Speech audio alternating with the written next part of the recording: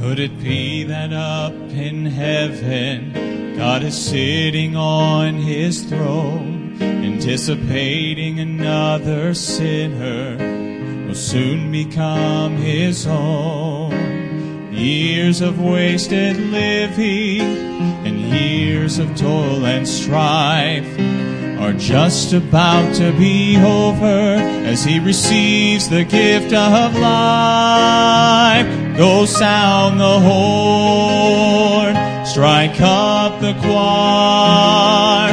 A sinner is saved, saved from the fire. No more in darkness, he received my son. All heaven rejoices, that's the value of one.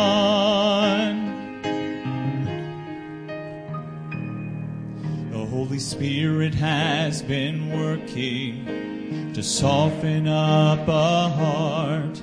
All he needs is a willing servant to simply do his part. Can you imagine up in heaven the joy there'll be that day as a sinner bows his head to pray? Can't you hear the Father say, go sound the horn, strike up the choir. A sinner is saved, saved from the fire. No more in darkness, he received my son. All heaven rejoices, that's the value of one.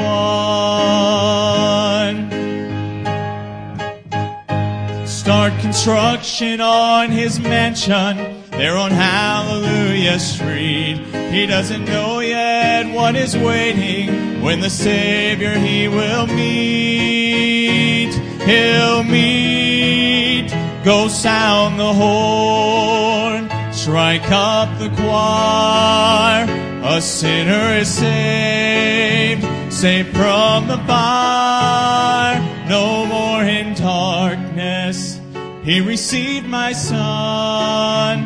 All heaven rejoices, that's the value of one. All heaven rejoices, that's the value of one.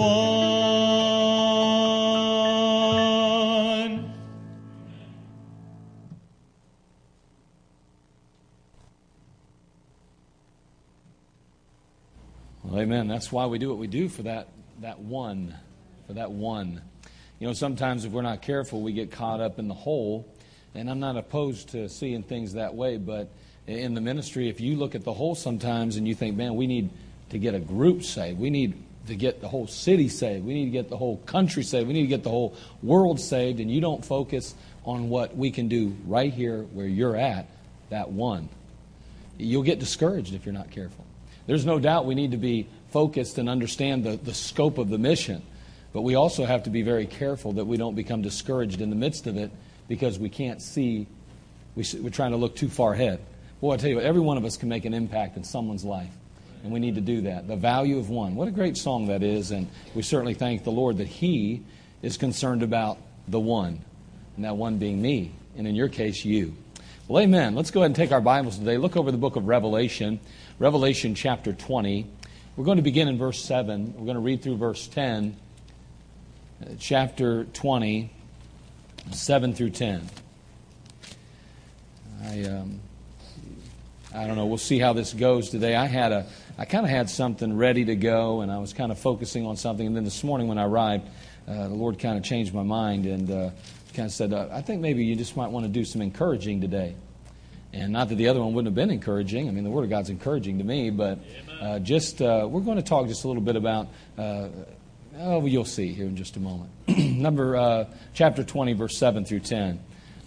Chapter 20, verse 7 through 10 is where we're going to begin reading.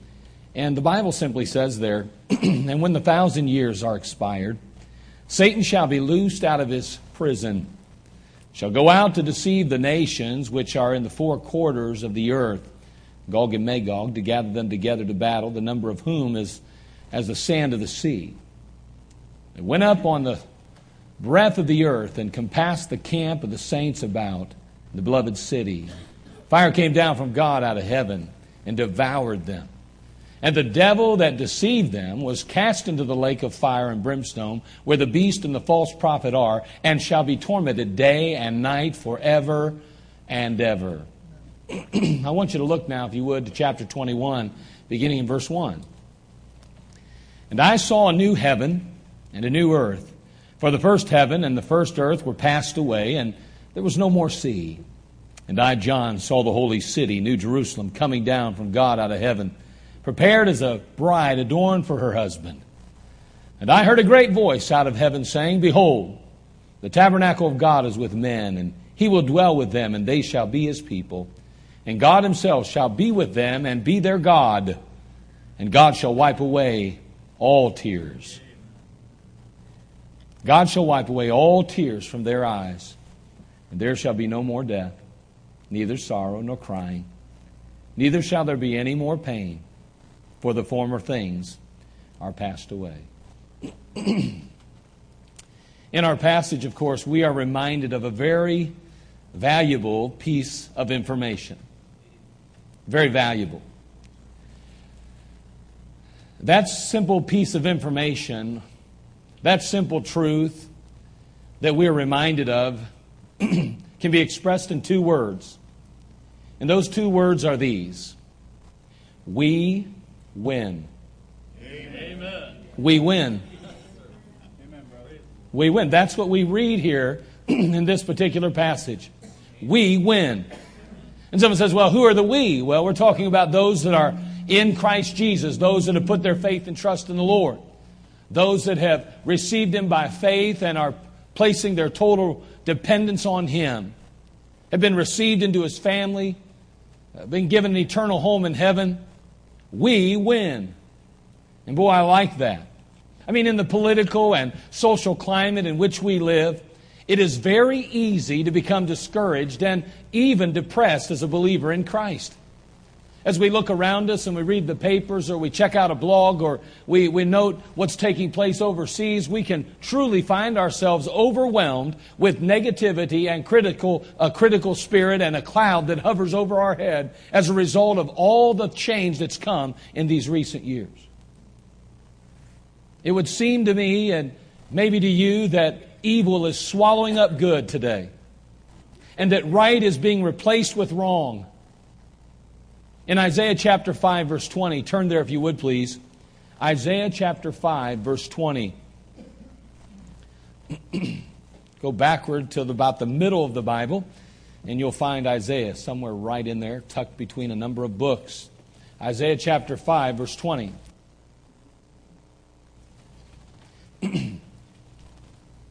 In this particular passage, the Lord referring to His people, He says, Woe unto them that call evil good and good evil, that put darkness for light and light for darkness, that put bitter for sweet and sweet for bitter.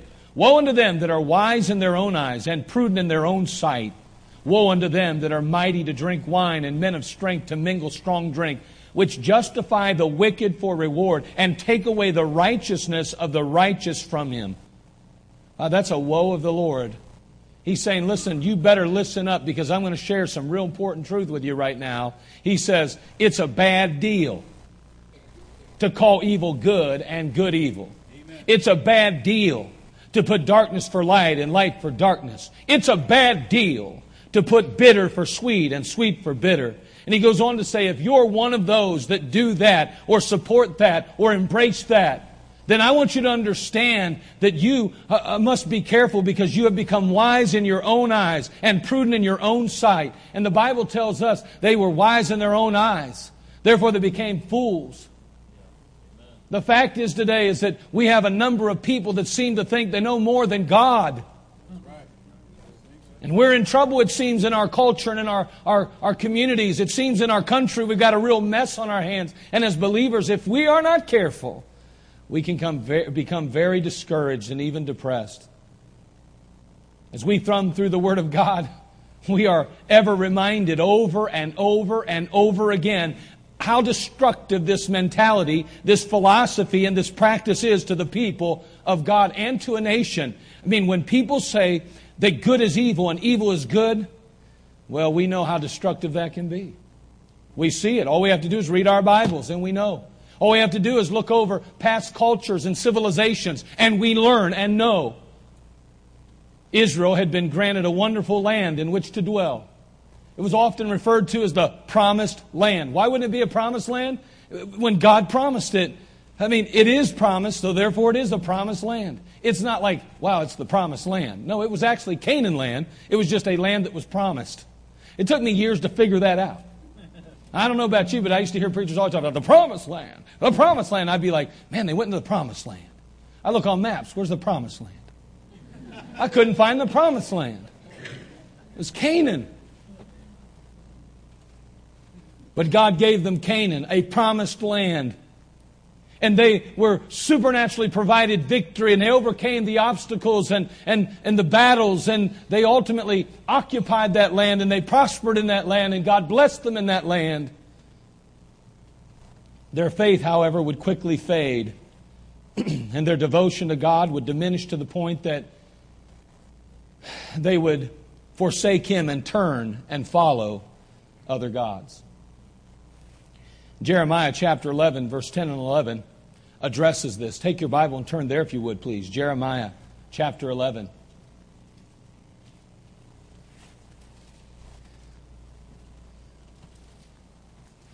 There in Jeremiah chapter 11, verse 10, the Lord will now reveal some things to His people through a prophet. He goes on to say they are turned back to the iniquities of their forefathers, which refused to hear my words. They went after other gods to serve them. I want you to be aware real quickly, and it's not really in the message, but it does, I think, bear reminding. They refused to hear His words, and then they went after gods to serve them. You know, often we look at the Word of God and we consider the things that God says, and we say, well, I usually do what God says. I mean, there's a couple of things I struggle with. They ceased to hear God.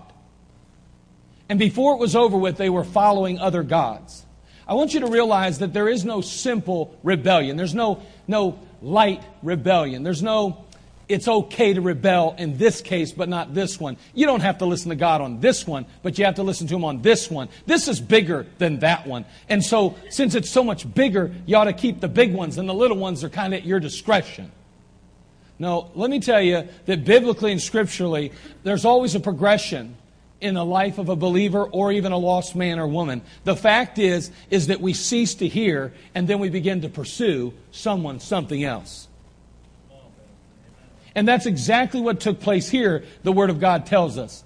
To the point where ultimately He says, the house of Israel and the house of Judah have broken my covenant which I made with their fathers. Therefore thus saith the Lord, behold, I will bring evil upon them, which they shall not be able to escape. And though they shall cry unto me, I will not hearken unto them.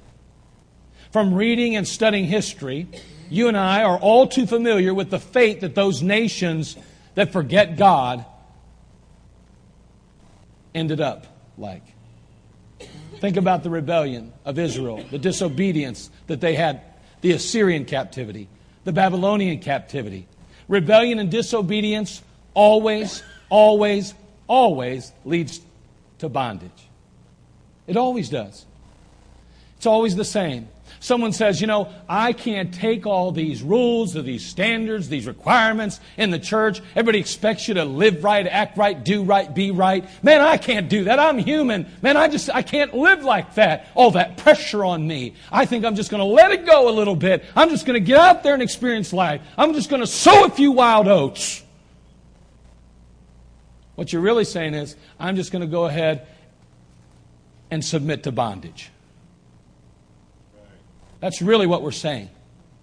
When we depart from God and the liberty and the freedom that He provides for us in Christ, and we step out of His umbrella of protection into the world, and we choose to follow after the things of Satan or the world, we are literally submitting ourselves back under bondage again. There's no freedom in alcohol, drugs, or immorality. That's not freedom. That is bondage. And any other sin that you can think of, it is not real freedom. I just want freedom to do as I please, go where I want to go, be who I want to be. Well, you're going to submit yourself to bondage.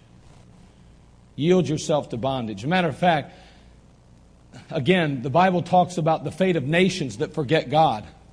In Psalm chapter 9, verse 17, we read, "The wicked shall be turned into hell, and all the nations that forget God." Now, I don't know about you, but if we're not careful in America, we are rapidly coming to a place where we're forgetting God. Now, again, we know without a doubt, now listen to me, we know without a doubt that if you know anything about the history of this United States of America, you know that we were founded on Judeo-Christian principles. Without a doubt. We can argue, people can argue that to their blue in the face, but all you have to do is read writings and speeches of the founding fathers and even those that came after them. And you know that God was a major element in our culture. Not Allah God, but God, Jehovah God. Now listen to me. It's important to understand that as we move forward in our country, time-wise, we need to be careful that we don't let go of those things which were the real foundational elements of our nation. And that is Him first and foremost. As we forget God, we become one step closer to hell as a nation. Now listen, I know we've had the blessing of God on our life, but so did Israel. Israel had God's blessing as long as they were obedient. But may I say that America cannot demand God's blessing in their life unless they are willing as a nation to follow Him. And we are quickly, rapidly neglecting, rejecting, and forgetting God as a nation. That is alarming for you and I. But don't forget, we win. Not as a nation, but as a people of God, we win. We ought to fight for our nation. I mean, we ought to fight for the purity and the morality and just for the future of our children. Man, as citizens of this United States, we ought to be involved in the political process. We need to be plugged in. We need to allow God to use us to be a light in darkness here in this country we live. And we still, in my opinion, and people can argue it, whatever, I'm allowed an opinion. I believe we live in the greatest country in the world yet. Amen. But I want that country to be the kind of country it was so that my children can grow up in a place like I did. And to be allowed to worship God and serve the Lord as I did and still do. The events, however, over the last months have left many of us numb and rightly concerned about our futures. As we contemplate health care, Social Security, the deficit, immigration, climate change, crime, and so many ills in our culture, let's face it, it causes us, if we're not careful, to get a little discouraged. And even possibly depressed. And probably the most concerning element, I believe, at least in my mind, and I'm sure in yours as well, is the moral decline, the deterioration of our moral fiber here in America. That's a bother to me. That concerns me greatly. More than any of those other things, the deterioration of our moral climate bothers me. In the landmark case of Engel versus Vitale, in 1962, the court ruled that New York's practice of beginning school days with a prayer drafted by school officials violated the Establishment Clause. 1962, prayer was outlawed in American schools. Then Madeline Murray's lawsuit versus Curlett led to a landmark Supreme Court ruling ending official Bible reading in American public schools in 1963. So we lost Bible reading and we lost prayer and we lost the Bible in schools in 2 years. Isn't that amazing? 62 and 63. Now, the recent ruling from the Supreme Court that sidestepped the Constitution and in turn ruled in favor of gay marriage has again reminded us that we are living in a post-Christian culture. You know, we like to think that our nation is a Christian nation, but let's be honest, we're not following very many Christian principles. It is a post-Christian culture that we live in. We are not a majority of Bible believers. We're not a majority of people who support Christianity and support believers in Christ. As a matter of fact, it seems to me that there's an open attack on God these days, that the Christian faith is being sought after, that people that follow the Lord are considered to be ignorant and out of touch with reality. But let's again read our passage in Revelation 21, 1 through 4.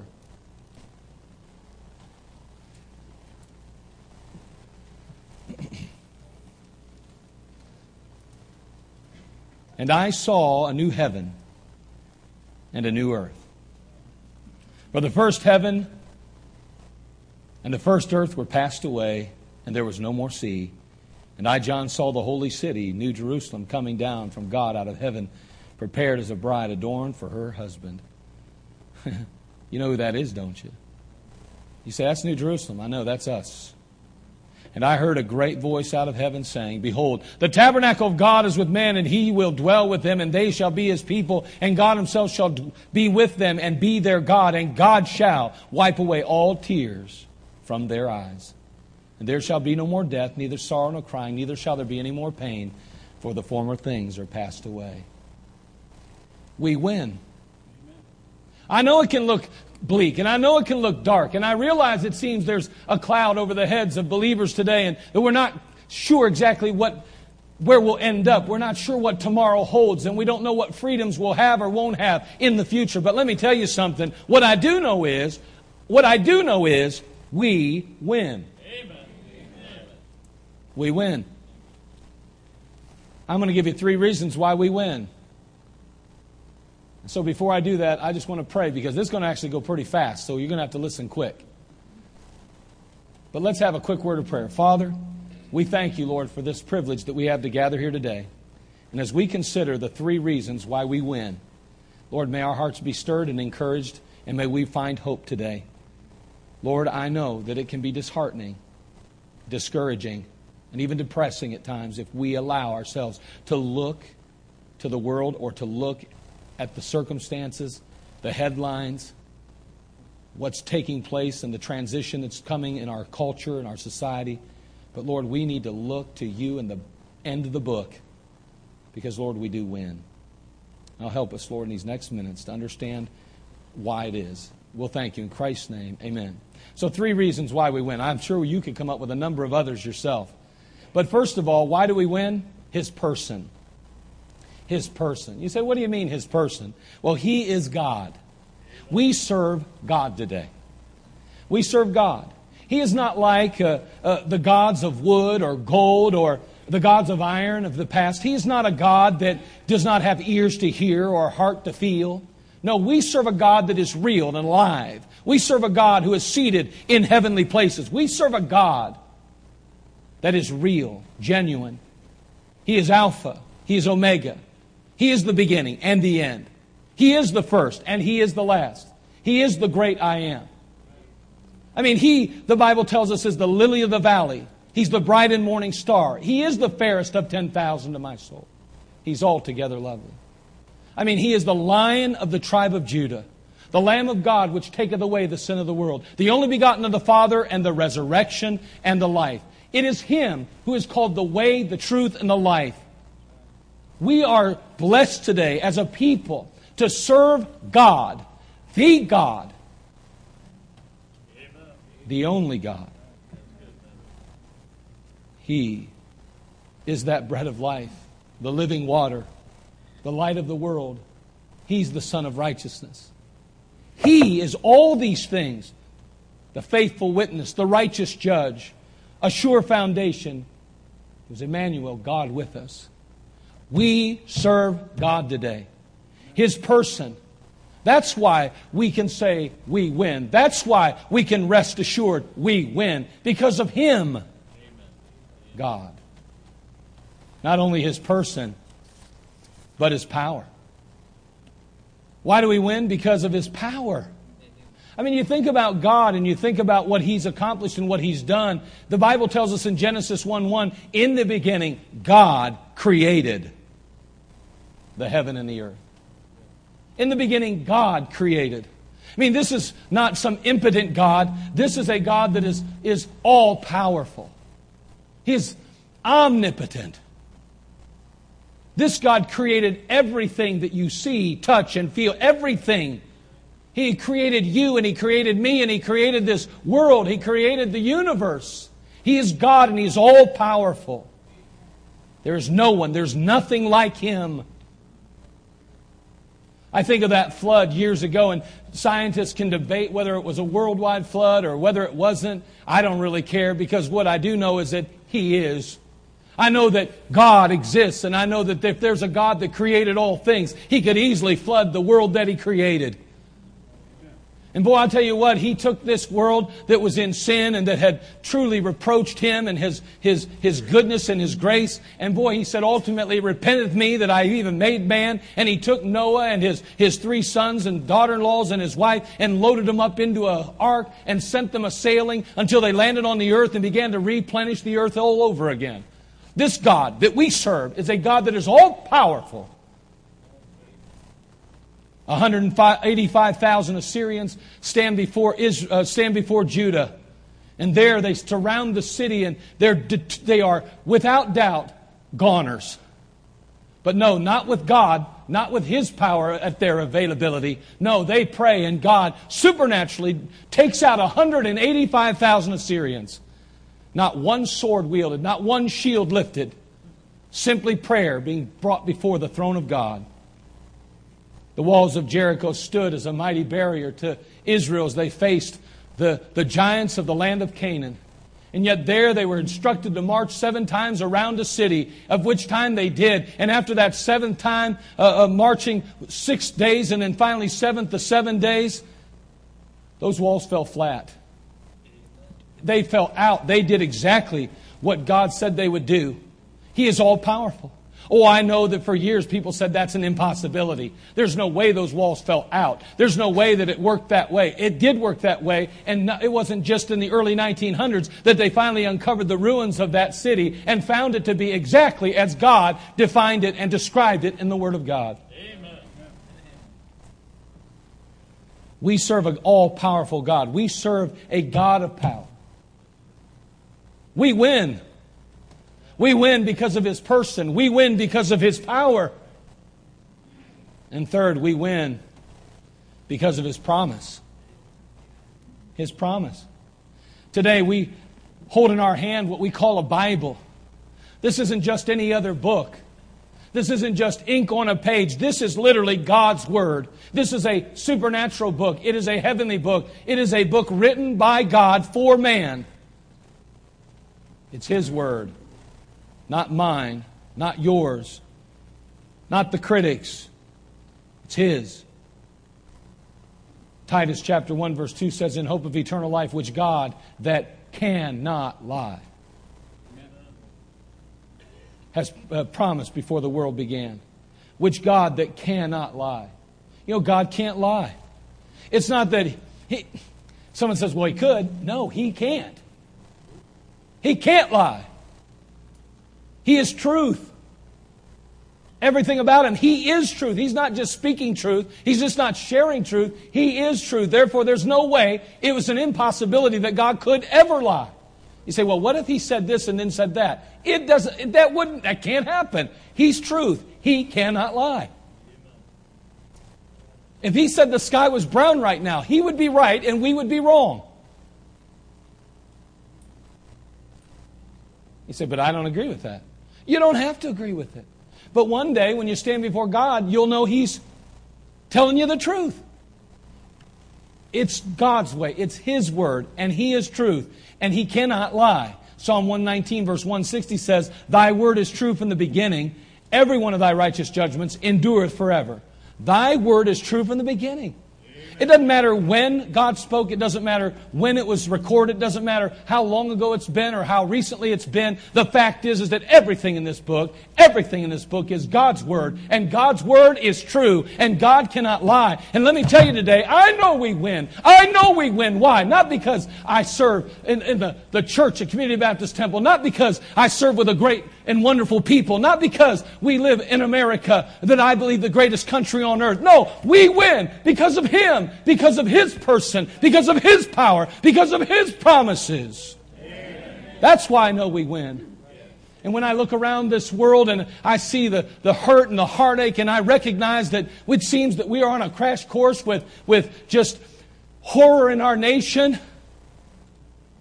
I still have to keep my eyes on Him. And I still have to keep my focus on His Word and His promises. And I've got to believe God. And I can't allow myself to be deceived by Satan into believing that he's just an ordinary guy in heaven taking care of people. No, He is God Almighty. Amen. I like that chorus, we're on the winning side. Don't you like that one? We should have probably sang that today, but I like the one we sang, He's able. Kind of both of them, which one do you choose, right? But boy, I'll tell you what, we win. So the next time you're reading the newspaper, or the next time you get on the computer and you start to look at a blog, or the next time that you watch the morning or evening or afternoon news, and you see things taking place in our culture, in our society, in our world that would just seem to discourage you, that seem to cause you to be depressed, to want you to pull the cover, just tempt you to pull the covers over your head and not even get up. Just remember who your God is. Just remember how powerful He is. Just remember His promises in this book. He said He'd never leave us nor forsake us. He said, greater is He that is in me than he that's in the world. He said we can do all things through Him which strengtheneth us. And we've got a God that can overcome all obstacles.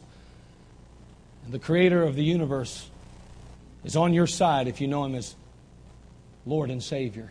If He is your Father and you are His child, let me tell you, you're in good hands today. On February 1942, as Japan forces became increasingly large in the Philippines, President Roosevelt ordered Douglas MacArthur to relocate to Australia. So he did. He did exactly what he was ordered to do. And on the date 20th of March 1942, Douglas MacArthur made headlines with his now famous speech, I shall return. Now, it was said that even the White House urged him to amend his promise. I mean, that's a pretty bold statement, they thought. Whether or not they did, I don't know, but it's said that it's possible. The White House themselves even said, maybe you ought to tone that down a little bit, General. Of course, he declined. The next month, most of the defenses in the Philippines ended up falling to the Japanese. He spent the next 2 years, MacArthur did, plotting and working on the New Guinea campaign. Of course, it was a very difficult success. It cost a number of lives. And on July 1944 in Hawaii, MacArthur stressed to Roosevelt about America's moral obligation to the Philippines. He said, listen, we need to get back in there. Someone's got to help these people. And on the 20th of October, 1944, MacArthur arrived on the beach of Philippines with a speech. And it went like this.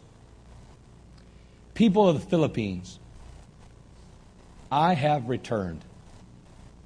By the grace of Almighty God, our forces stand again on Philippine soil, soil consecrated in the blood of our two peoples.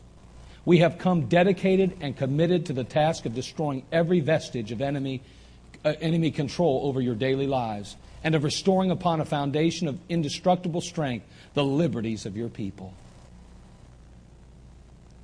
Isn't that an amazing start to a speech? Isn't that something?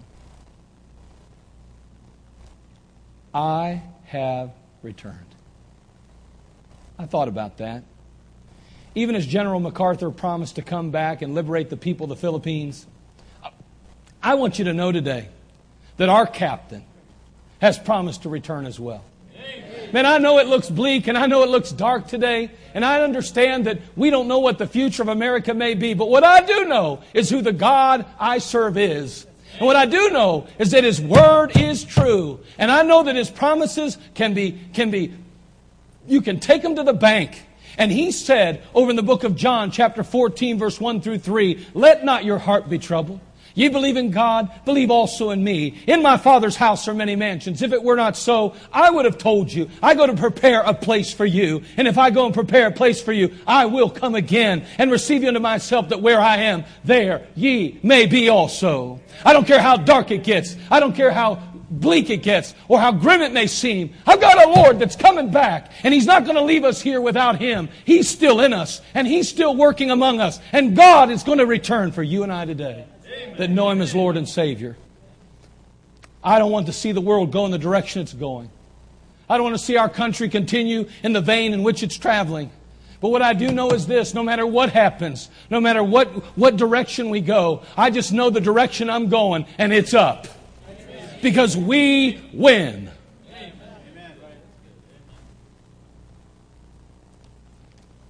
We win. Let me ask you, do you know Christ is your Savior today? Has there been a time and place in your life when you recognized the fact that you were a sinner, and that there was no way you could please a perfect, holy God? Do you know He died for you on that cross 2,000 years ago, shed His precious, perfect blood for you, so that your sin could be washed away? He made the sacrifice. He paid the debt on your behalf. And you simply have to receive it. There is one responsibility of a gift that has to take place before the person receiving it can enjoy it. They have to do just that, receive it. The gift can be provided. It can be offered. But the truth is, until you receive it, it'll do you no good. And today, I want you to know that the God of heaven today is extending a gift. It's called eternal life. But you have to be willing to receive it. And you receive it by saying, Lord, you're right. I am a wicked sinner. And if it wasn't for me, you'd have never had to hang on that cross. I'm the reason you died. I'm the reason you suffered and bled. But Lord, I thank you for dying in my place. Oh God, Lord Jesus, forgive me, save me, and come into my life. I trust you alone to get me there, because you're the only one that could and can. I want you to know He will. And you don't have to say it just like that. But when your heart goes out to God and you just say, oh Lord, I have to have you. You're the only way. I can't do it without you. I'll tell you what, He'll hear your cry. He'll answer your prayers. For whosoever shall call upon the name of the Lord shall be saved. It's not might be or could be, but shall be. That means past, that means present, and shall be in the future. It's an eternal life that we receive. And it's provided by an eternal God who came to earth and became an eternal Savior, taking our place on Calvary. What a wonderful salvation it is. What a wonderful Savior. Do you know Him? Is He yours? And have you trusted Him? Because until you trust Him, you're not on the winning team. You got to get on the winning team. And that means getting in the family of the Lord by faith in Christ Jesus, according to Galatians chapter 3, verse 26. If you are on the team, you've trusted Christ, you're in the family of God, I want you to know we win. Maybe you've been a little discouraged lately. You've been a little bit bothered. I just want you to know, keep praying. Just keep staying faithful. And just keep allowing yourself to look to Him and His Word and realize He is God and His Word is true and you can trust His promises. He is all-powerful. Well, we serve a great God today. Father, we come to you.